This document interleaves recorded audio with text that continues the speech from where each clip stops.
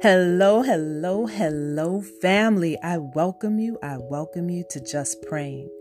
Your time is so precious to me, and I honor it, and I thank you for spending time with me today.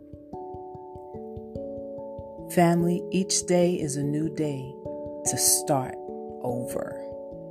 Each day is a new day to start over once you're blessed with the gift of life. Each day is a day that you can start over. You don't have to carry your old stuff to your new day.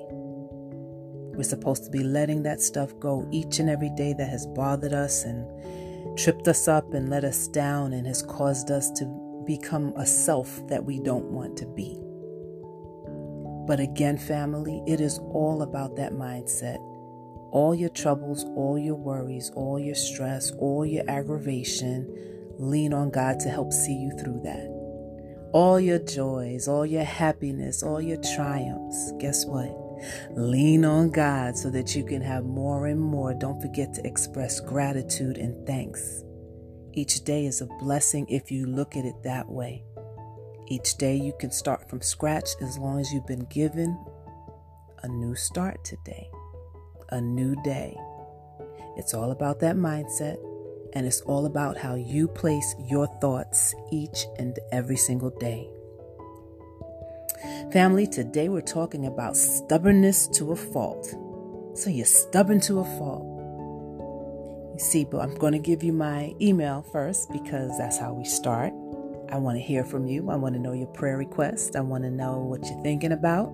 So you can reach me at justpraying546@yahoo.com. That's justpraying546@yahoo.com.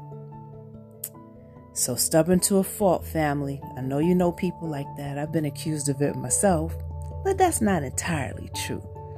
See, I keep meeting people or running into situations where I see the unyielding character traits of stubbornness. You see, all of us have a little bit of it, and all of us can be a little bit hard-headed. But there are those that you tell something to try to save them, to bail them out, to prepare them. And whatever you said was completely disregarded. They went ahead and did what they wanted to do. They have to have their own way. They find it hard to change or adapt or accept anything that was told to them. Stubbornness is also a component of fear. It's true.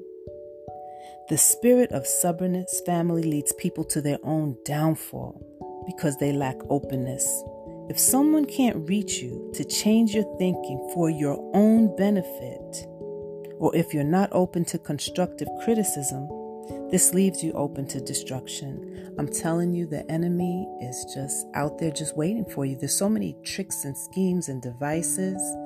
And you're going to tell me, oh God, Cheryl, yes, again, there's somebody else, there's something else willing to trip us and get us.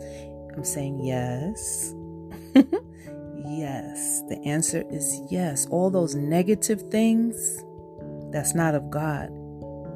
Not of God at all. Physical, mental, emotional, or spiritual destruction can occur if you are stubborn to a fault. This trait appears harmless, but it can wreak havoc on your life, family. The word says, Proverbs 29, verse 1, whoever stubbornly refuses to accept criticism will suddenly be broken beyond repair. So change that. You have to have somebody be able to connect with you, to draw you in, to help you see things from a different perspective, because our way is not always the right way. There's some things that are good about, having your own motivation and things that you have to do, and someone won't tell you no and take you off track. Some of those traits are good, but if you're crashing and burning and someone has tried to prevent you from doing it, that's not good. You have to look at that trait a little bit differently. We're going to pray about that, family. And as I pray for you and with you, I'm going to ask you to hold me in prayer. I'm going to ask that you hold each other in prayer, family. And I'm going to challenge you to that 9:00 p.m. prayer.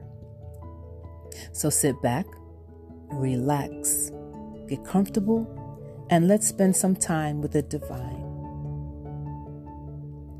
Father God, in Jesus' name, your name rings high above all other names. Your grace and mercy, Father God, surpasses all. We are redeemed from your Son, Christ Jesus, Father God, and we thank you for him. Father, sometimes we speak casually when we speak of stubbornness. And we know, oh God, that passion and motivation, drive, and having an unrelenting spirit can sometimes be labeled as stubbornness if it doesn't correlate to another man's vision.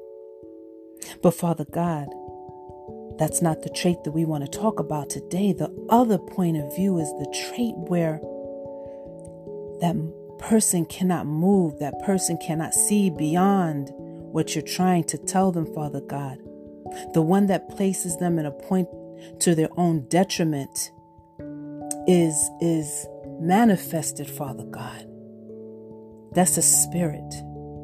That's a spirit, Father God, of stubbornness that needs to be removed at the root, oh God, and we need you. We need you, oh God. We need you, oh God, to bind that spirit in the mighty name of Jesus, oh God. Father God, in Jesus' name, from this moment on, we will recognize that spirit of stubbornness.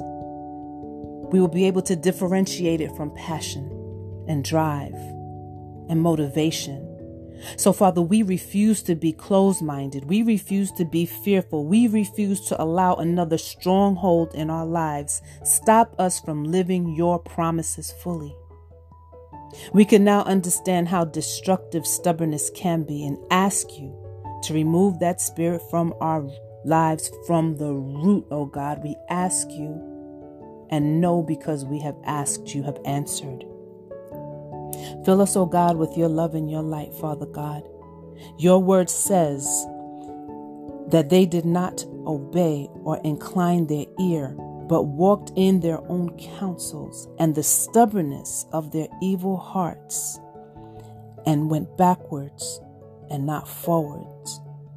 Father God, in Jesus' name, we always want to move forward in your Son's name, Christ Jesus. We never want to go backwards, Father God. So we don't want to not obey or not listen and walk on our own accord at all times, Father God. We don't let stubbornness capture our hearts, oh God, because we want to go forward. We don't want to go backward. In your Son's name, Christ Jesus. And it is so, and so it is. Amen.